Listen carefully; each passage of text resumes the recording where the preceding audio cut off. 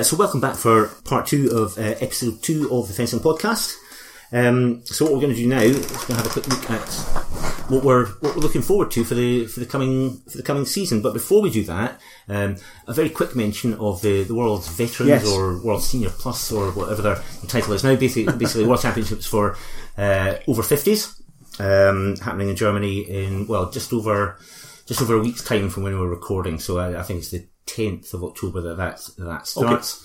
Okay. There will be live streaming on YouTube, so if you're wanting to catch a bit of the World Veterans, you'll be able to track that down. Veterans fencing, what are your thoughts? I think I'd like to see, I think more people would watch if we were to get some of the greats, the big fencing greats who are in the right age bracket to turn out and actually compete, and I think it would be amazing to see, like in tennis we've got the Masters tournament series where they get the older guys out who, the big greats from way back when, they get them out, and that's always really entertaining to watch. And I think it would be good to see some of the guys who kind of avoid the veteran fencing scene to actually give it a go. Yeah. I think it'd be really interesting and fascinating to see that. Yeah, I agree. I mean, the veterans fencing, the standard of the sort of business end of it, so it's really pretty good. Mm-hmm. But you're right, it does lack some of that superstar quality that, having names that people would recognise from being stars of the past, competing. So, I don't know, lots of different reasons why that hasn't happened so far. Veterans fencing has been growing, but I suppose the sort of path for fencers when they retire is, rather than sort of continuing to compete in veterans events, is the move into coaching. Yes, and that's much more common. So a lot of your previous superstars are now superstar coaches instead, rather than continuing to compete. But it'll be interesting to watch. And as I say, for people of my vintage, I'm creeping towards 50 as slowly as I possibly can. But I'm never entirely sure about veterans fencing. It's not for everyone, but the World Championships will be interesting. Yeah, there'll be some good fencing on the show, so it's definitely worth checking out. I just wish it would be, some of the guys I'd really love to see fencing again, they're not quite 50 yet. Yeah. But it'd be really good if those guys would sort of join in and see what it'd be like. I think that'd be great. Anyway, never mind. Anyway, so almost to what we're looking forward to for the start of the Senior World Cup season. Yes. So, well, what I'm looking forward to is the usual thing in the first season after Olympic Games is what changes and what stays the same. Who emerges from an Olympic Games suddenly thrust into limelight. So you can think of guys like Garozzo, as we mentioned, having won in Rio, having not previously won a senior event. Whether he goes on to reinforce that and push on to become a star. He's always been there or thereabouts for Garozzo. Yeah, it wasn't a complete surprise that he won. But a probably more striking one was Park winning the men's Epi. Only 20 years old. Got to think that Park is going to be kicking around at somewhere near the top of the table this year. Yeah. He was impressive in Rio, there's no doubt about it. To be fair, men's Epi does throw up more surprise results. There is sort of previous with people winning Olympic gold and then not really doing much again. The example that I think of was the Russian that won the 1996 Olympics in Atlanta, a guy called Sergei Beketov. Beat Kolobkov in the final, looked absolutely amazing, and really never did anything again. I did a few exactly. I did a few Epi World Cups round about that time, and I was in Barcelona getting the bus from the hotel that most of the fencers were staying at to the venue, and Beketov was sitting in the back of the bus, looking about 10 kilos heavier than he was when he'd won the Olympics, and looked like he'd dined out well and often on being Olympic champion. Oh well. And then Julie sort of bombed it in the last 64. So Park may either go on to be a superstar, or his day in Rio may be the beginning and end of fencing superstar. But I hope he goes on to be the real deal. Here's the thing, though. I think with the way that the Koreans work, they've got a massive work ethic, a really, really good work ethic. They work hard. Everything is stripped down and really efficient, I think. And I like the way that the Koreans fence. I just can't see Park. This might be him flaring and blowing out, that's true, but I just can't see it happening. He's 20. Yeah. So I just can't see it happening. Definitely a very high, obviously, with winning an Olympic gold, but, just a part of a continuous upward curve for him. Yeah. We're going to keep an eye out for Park. Yeah. I think he's definitely one that we'll be keeping an eye out this year. Yeah. And the other thing I suppose we look for is of the established stars who pushes on, who's we've mentioned a couple of retirements in part one. Good chance that maybe more that just we've not become aware of yet, and it'll be interesting to see in the early part of the season who's having a bit of time out, who's perhaps called it a day altogether, and to see a kind of a new order emerging in the early part of the season. Yeah, and I mean, obviously, just a few fences, I think, like Baldini, for example. I can't see Baldini sticking it through for another Olympics. Yeah, but yeah, he's a great fencer, and I want him to. You know what I mean? I really want him to, and I just can't. At the moment, I just can't see it. But the thing is that Baldini's not particularly ancient. He's only 30. True. He did have a horrible time in the bronze medal match against USA. Shipped a whole load of hits in the middle of the match to turn an Italian lead into a deficit against the USA. Yeah. And if you're in doubt about your future involvement in high level sport and you're humming and hawing about it, that kind of moment's going to have a bit of an impact in your thinking. And it's interesting to note that looking at the entries, it's still a bit of time before the actual events themselves, that Baldini is not listed for the Italian entrance for the first World Cup of the season in Cairo. So that'll be interesting to see. The other thing to note about that is that the American team that fenced in men's foil at Rio, none of them are going to Cairo. 3 American entries, none of them were the regulars. So you think it'll take some time out?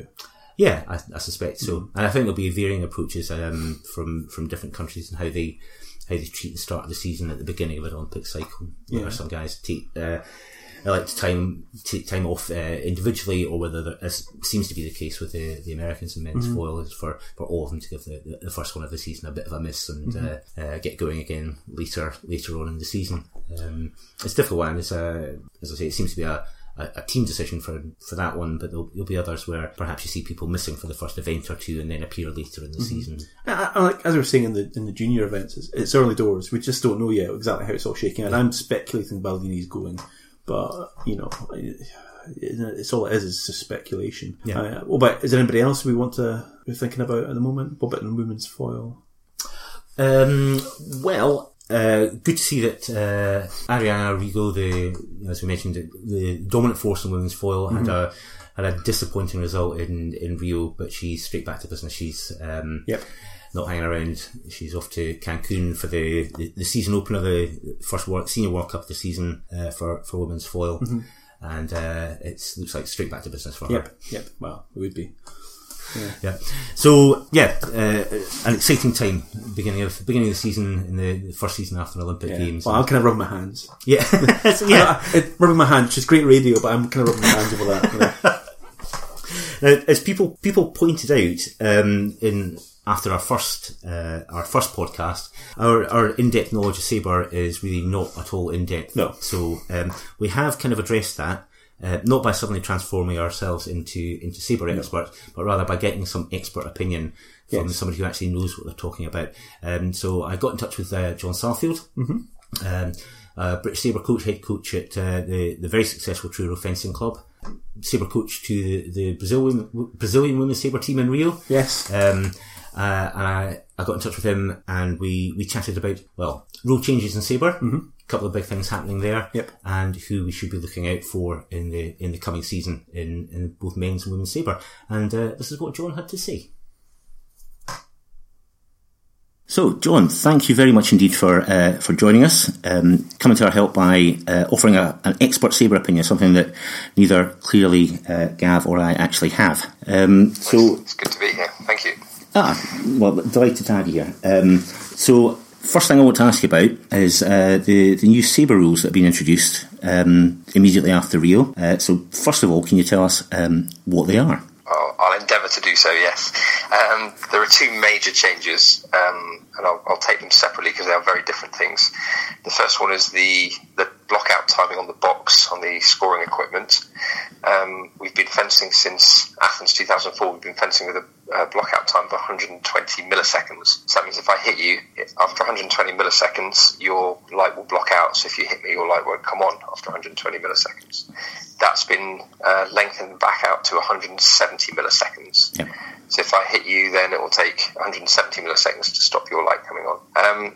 The main effects of that are, if you're attacking, then it's much more difficult for the defender to get an attack on preparation or a counter-attack. Right. The attacker has a little bit more time to finish the attack. It sort of remains to be seen at senior level how the top referees are going to referee that. And the big question that the Sabres are asking is, if I'm going backwards and defending and my opponent's coming forwards and attacking, and I attack into their preparation and there are 2 lights on the box, will the referee give attack on preparation? So essentially, will they be looking at the time on the box, or will they be looking at, if you like, classical fencing time? Yeah.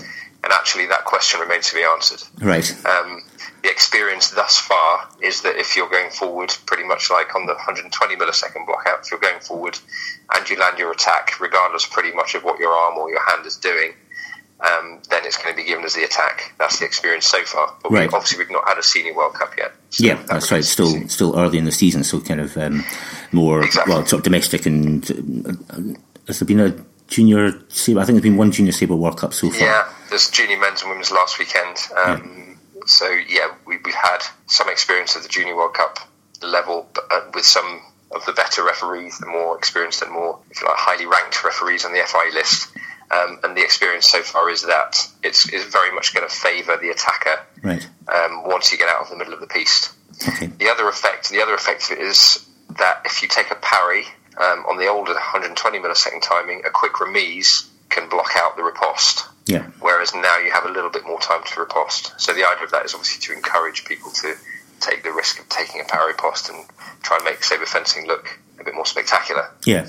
Yeah, I must admit that was kind of my expectation of what would happen with the change in the blockout timing, is that it would encourage more parry ripostes.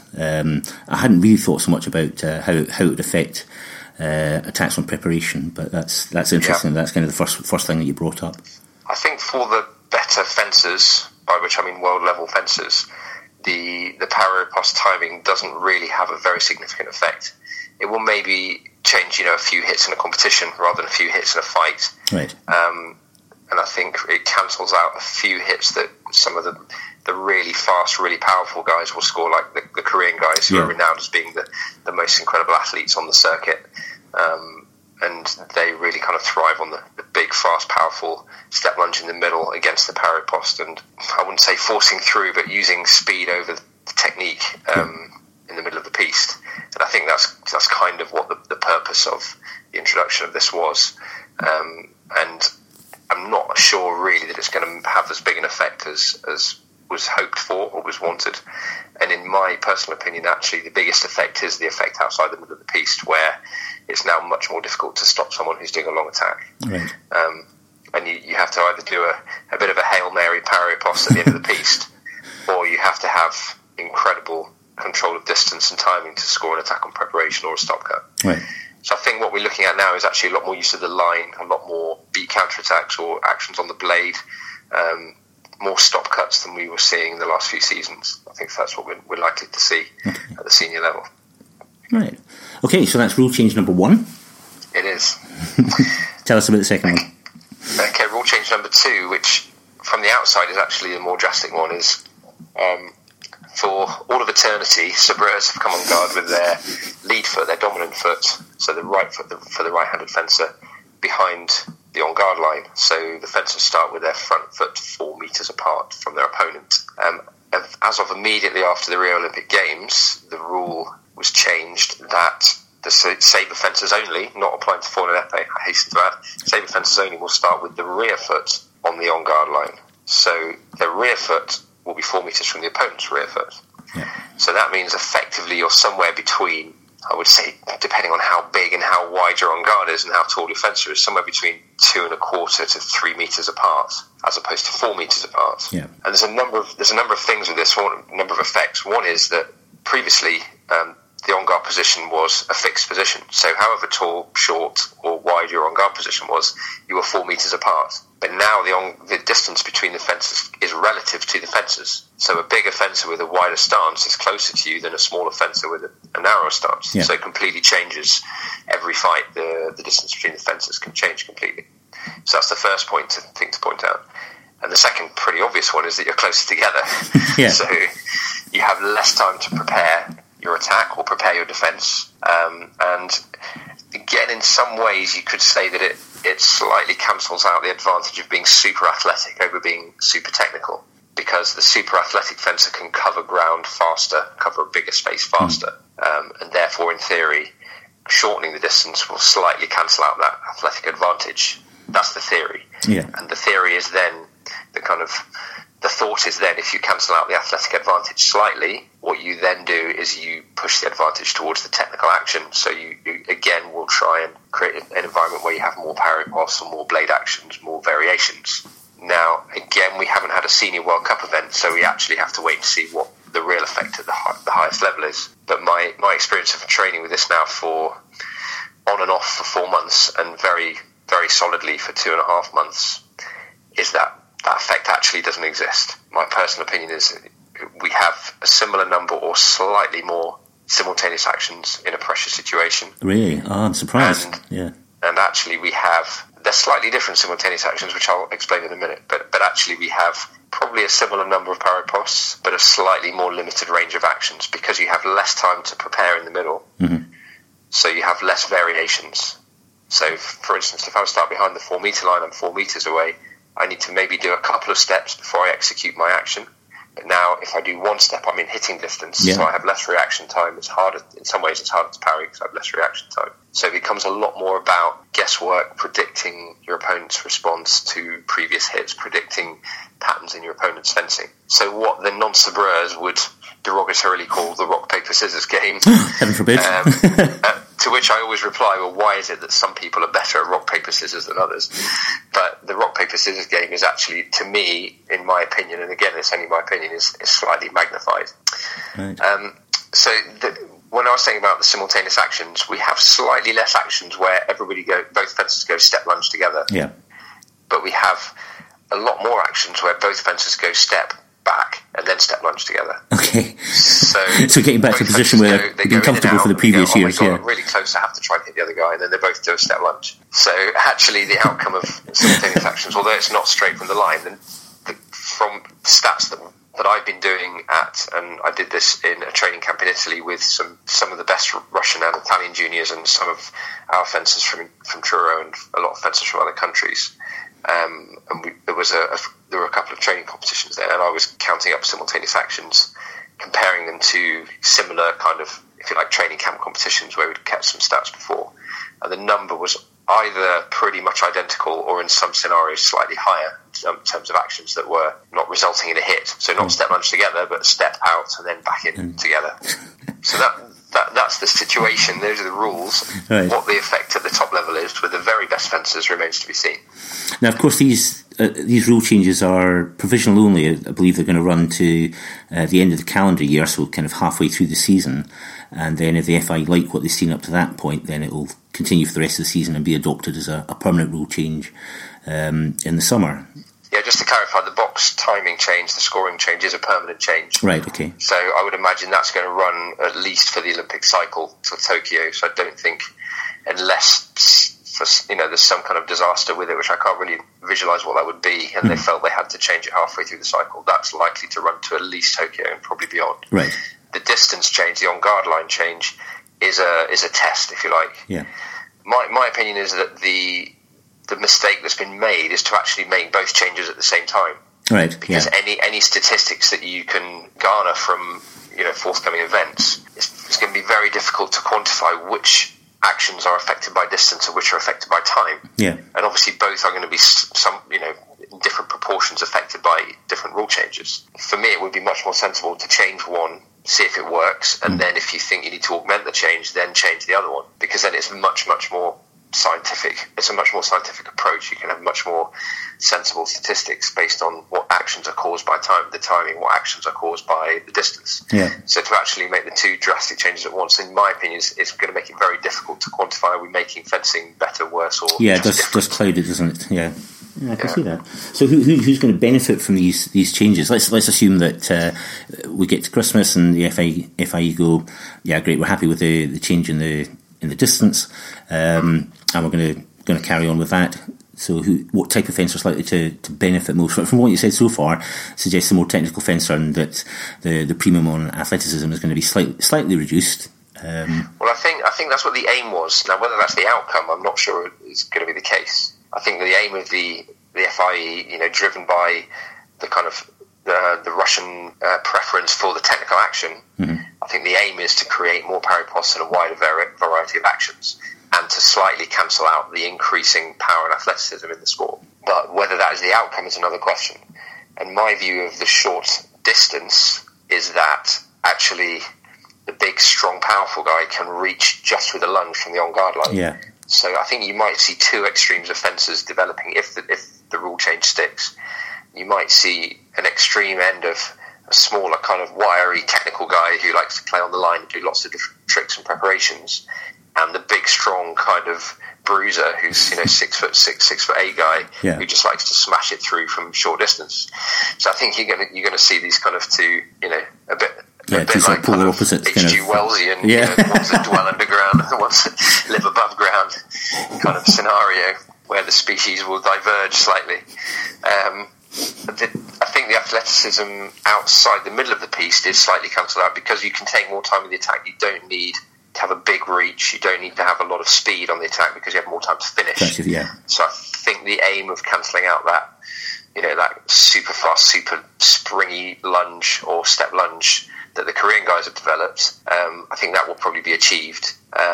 And I think what we'll see is a lot more cautious attacking because there's no need to commit with your attack because the chance of getting on preparation is much lower. So you may as well just push to the end of the piece and then finish your attack and do lots and lots of feints, try and draw the parry and then hit the open line. Sounds like foil. Yeah, well, that's the thing that I'm worrying about. Exactly. And I've just taken my level 3 Tiddlywinks coaching qualification just in case. Yeah, best to have a backup plan. Yeah.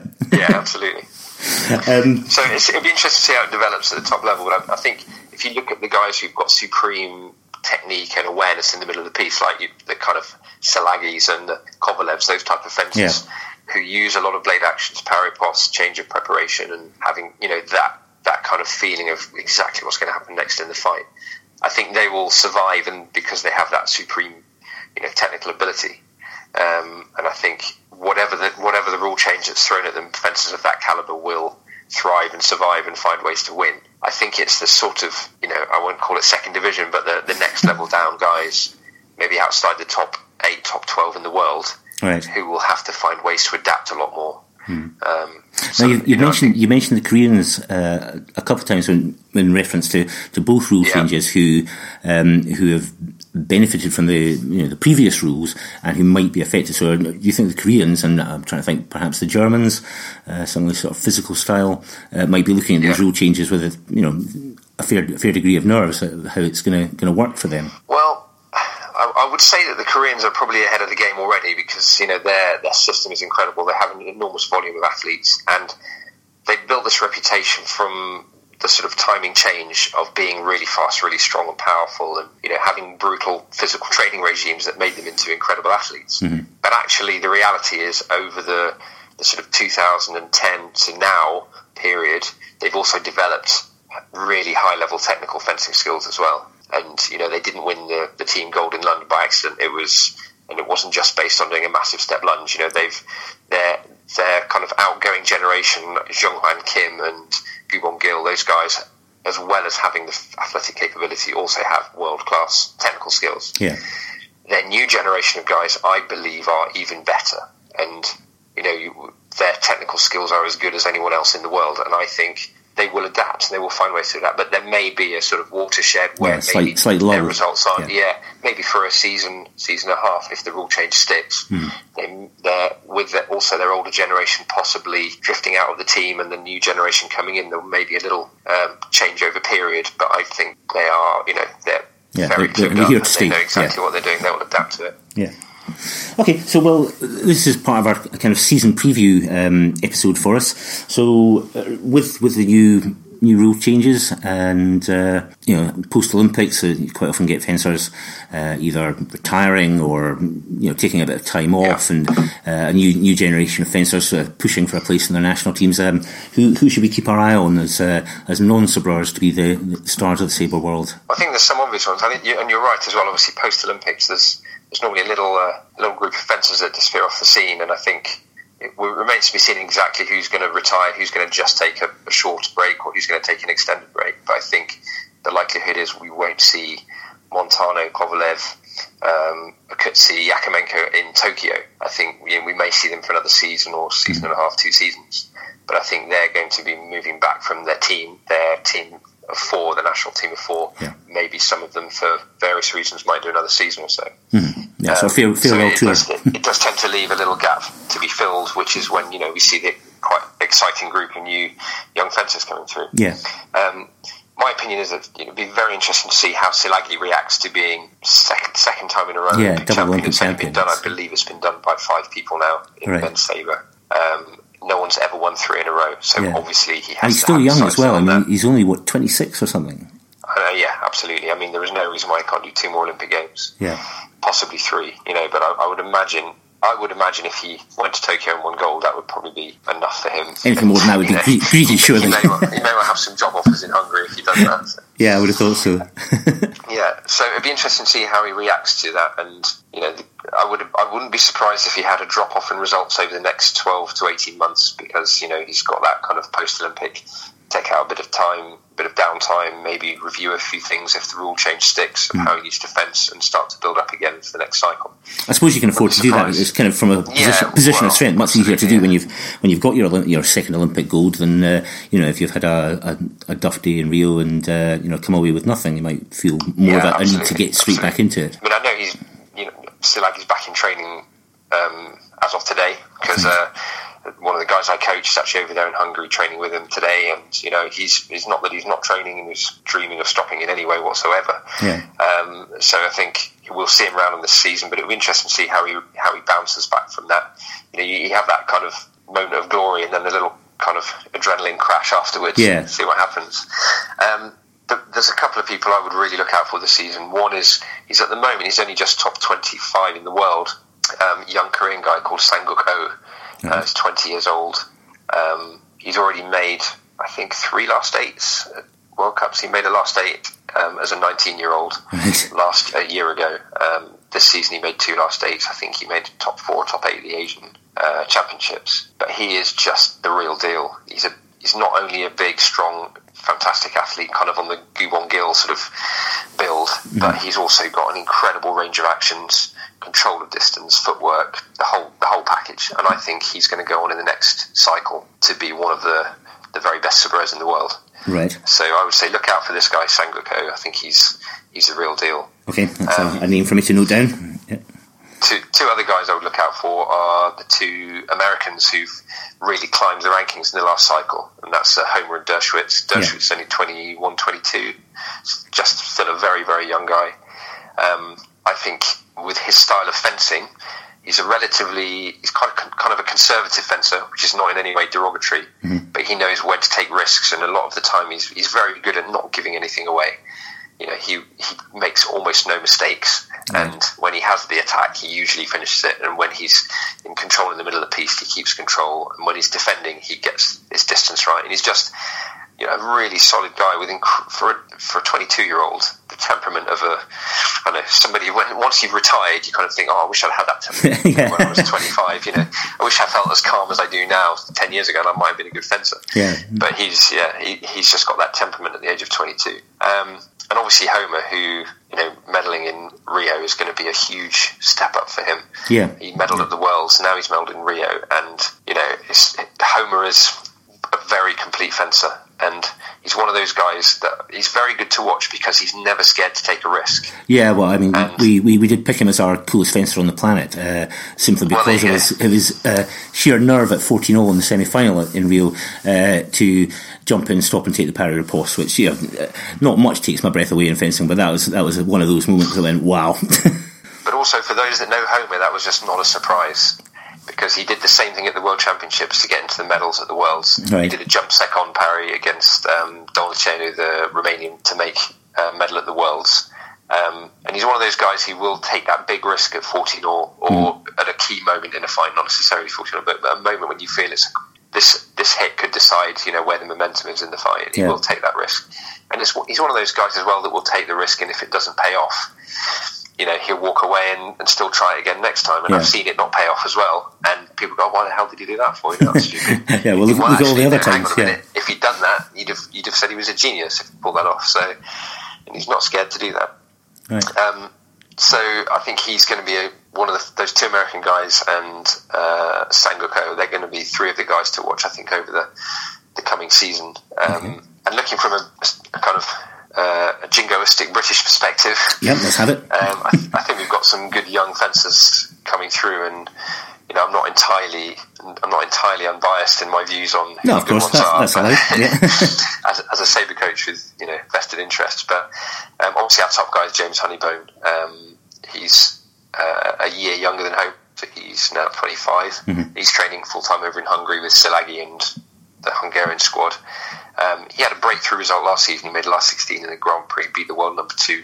Yeah, I didn't see it, but I followed it online. Actually, it was one of those ones where I picked up on a sabre event, good things happening, and a couple of big wins there. And as you say, beating number 2 in the way. Yeah, and he missed out on the last 8 just by 2 hits, losing to a Kutsi by 2 hits. And I think the thing with James is he's now had a year over in Hungary training with really top class fencers, and I think all he needs to do is develop the consistency, and he could be making regular top class results.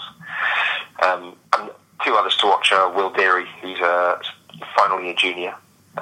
He's already scored 64 at senior level, but I think this season he could be very consistent in the second day at senior level, and he could be consistent in the medals at Junior World Cup level. Right, and will we do a full season of both junior and senior, or will it be main focus on juniors with a few senior events thrown in? Or I think he'll be more pushed towards, if you like, the senior circuit, as he's a Tokyo 2020 fencer, so he's really going to start to build his senior experience. Yeah, he'll do probably 4 Junior World Cups, I would imagine, and then most of the senior events. And I think he's good enough to pick up medals in those junior events. And then at senior level, we've also got JJ Webb, who's made 64s in the last year, and also very strong developing athlete, first year senior.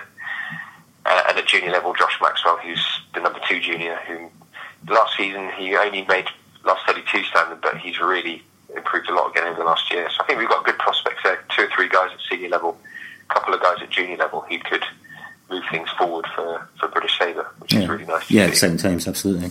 And on the women's side? Yeah, it's a similar story really, because we've got, again, it's almost a wait and see as to who's going to still be here from the top ranks in the next year or 2. Mm-hmm. And I mean, I think the obvious one that's likely to knock it on the head is Velikaya.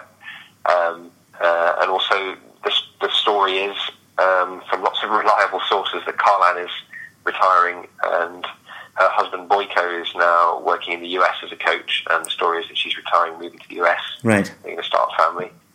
Whether that happens, obviously, still remains to be seen, but that's the story that's on the circuit. Okay. I think Zagunis is carrying on certainly for a season or 2, but the story again is she's going to try another cycle. Right. And she's never anyone you can rule out. She's, her level of experience and her winning mentality are pretty much incomparable. So yeah, I mean, it didn't really happen for her in Rio, and I think I sort of speculated in the last podcast that perhaps she'd been overtaken a little by the Russians and Karlan, and was perhaps hanging on, which was maybe a bit harsh, but that's. I think it's harsh if you look at her record over the last couple of years. I think hanging on is maybe an exaggeration. I mean, I think she set a standard. She set a gold standard. That's quite a good phrase. She set a gold standard in 2004, 2008, which everyone aspired to, and she had an aura of invincibility that I've never seen before in fencing. That she would walk on the piste and the match would be over, before she'd even started. Yeah, because I mean, she was absolutely dominant. Kasara went through a period like that in men's spoil. I think Szilágyi went through a period like that, and Pozniakov back in the day, in my day, went through that period. But I think she had a longer and more dominant period of women's fencing than I've ever seen. Yeah. And I think it's very hard to rule somebody like that out with that level of experience. Yeah. But I think there are a lot more. Women's sabre, is still a relatively young sport at world level, but now there are a lot more world-class fencers out there than there were 10 years ago. So of course it's a bigger challenge for someone like that, but it's not to say she's not going to rise to it. And I think the exciting thing in women's sabre is there are so many good young fencers coming through, because we now have the sort of second, third generation of women sabreurs who've trained from a very young age purely in sabre. Whereas in the early days, a lot of people were converts from other weapons or were late starters in the sport. We've now got, we're into maybe the third generation of women sabreurs who started from a young age. It's a mature sport now. Coaches. Yeah, sorry, say that again, Sean. It's a mature sport now, I think, rather than something that's in infancy and still finding its feet. Yeah, and so we look across the countries in Hungary and France, again in Korea, and again obviously Russia and Italy. All those countries have got fantastic fencers coming through, and I think Marton is one to watch over the next cycle. Hungarian Anna Marton, 21 years old. She was disappointed, I think, with her Olympic performance, but she's always been a technically brilliant fencer and a tactically brilliant fencer. But her weakness was always she had quite a weak attack, and she wasn't so strong outside the middle of the piece. Right. And she's worked and worked and worked on that.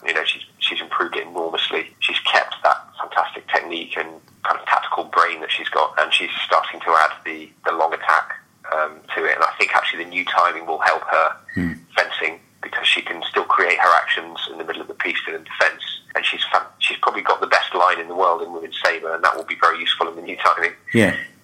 And she won't have to be quite so physical on the long attack, so actually she may well benefit from the new timing. Right, yeah, a sort of fencer that's made for the new timings, or the new timings made for her.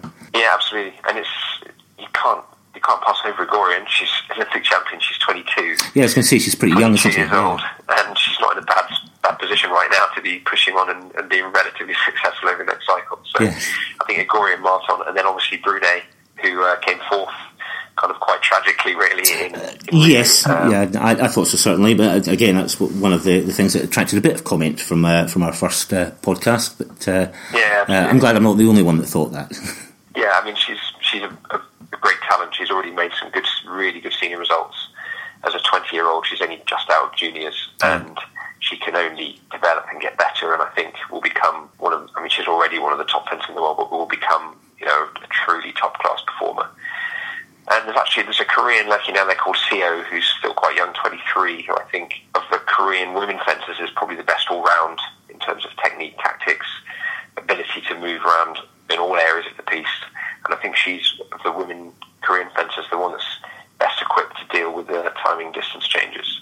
And looking at juniors in women's, because you tend to find in women's sabre certainly that we've had some very successful young fencers who have been successful at senior level. And very early. Now, I think. And Carolee, the French girl, who's, I think, 18 still. She's got at least one more junior year. Yeah, I think she's got this year and one more. She only just missed out on her spot in Rio.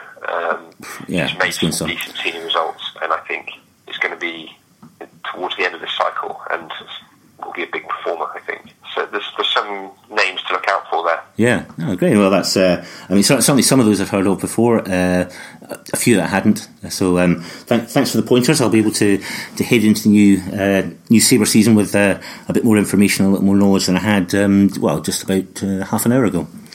You're very welcome. So, John, that's about all my questions for the moment. Thanks very much indeed for coming on to talk to me and giving us your expert opinion on the dark side of fencing, as we'd like to refer to it on the Fencing Podcast. And I wish you and all your guys a really successful season, and hopefully I'll speak to you again before too long. Thanks, John. Good to speak to you. Thank you. Well, there we go. That was another good interview from John there. Yeah, certainly somebody who very thoroughly knows his stuff. He does. I mean, I thought I was quite nerdy on fencing, but John manages to be even nerdier, but in a way that's actually sort of charming and charismatic as well, which sadly I can't quite manage. So yeah, hopefully I found it a really interesting interview. It's some interesting to hear someone who actually is deeply involved in sabre talking about how these rules are likely to affect the sport and his experience of having tried it out. Yeah. So I think it's that's something that obviously we've not done. I still have to say that I think that the on guard change in particular is something I'm not a fan of, if I'm honest with you. I'm not convinced even after listening to John. I'm still not convinced. But we've been here before with major environment changes happened in foil, and I think I was only lukewarm when that change happened. I think because that's at the end of the really flicky feet period of foil, and I was lukewarm to the change But once the change is shaken out, I'm actually becoming a bit of a fan of what they changed. So I'm kind of hoping that my reluctance to embrace it's been dubbed the Russian box of death, but my reluctance to sort of indulge that is going to be wrong, hopefully, and we'll see something interesting coming out of Sabre as a result. So we get, half a year? Up to the end of the calendar year, they're trialling it, and if they like what they see at that point, they'll continue for the rest of the season and become a permanent rule change at the end of the season. Yeah, I still think they have issues to address their height difference in the Sabreurs. I think the impact of left versus right, for example, I think that's been overstated, if I'm honest, because I think once you get into the training, if you're a coach and you're looking at the environment that these fencers are going into, you're going to find ways to sort of mitigate the risk of injury, I think, because you just don't want that to happen to your star player on the field there. Yeah, absolutely. So interesting times in Sabre. Yeah, very interesting. The timing change is the other interesting one, which we haven't really talked about this time around, because that's the one that's been overshadowed by the on guard change, and no one's really talking about how big a change this timing rule is going to have. Yeah, I mean, John covers it pretty thoroughly. Yeah, he does. And I would be loath to offer too much of an opinion, or inexpert opinion. Yes. And I think the best we can say, and John seems to pretty much acknowledge, is that we wait and see how it pans out.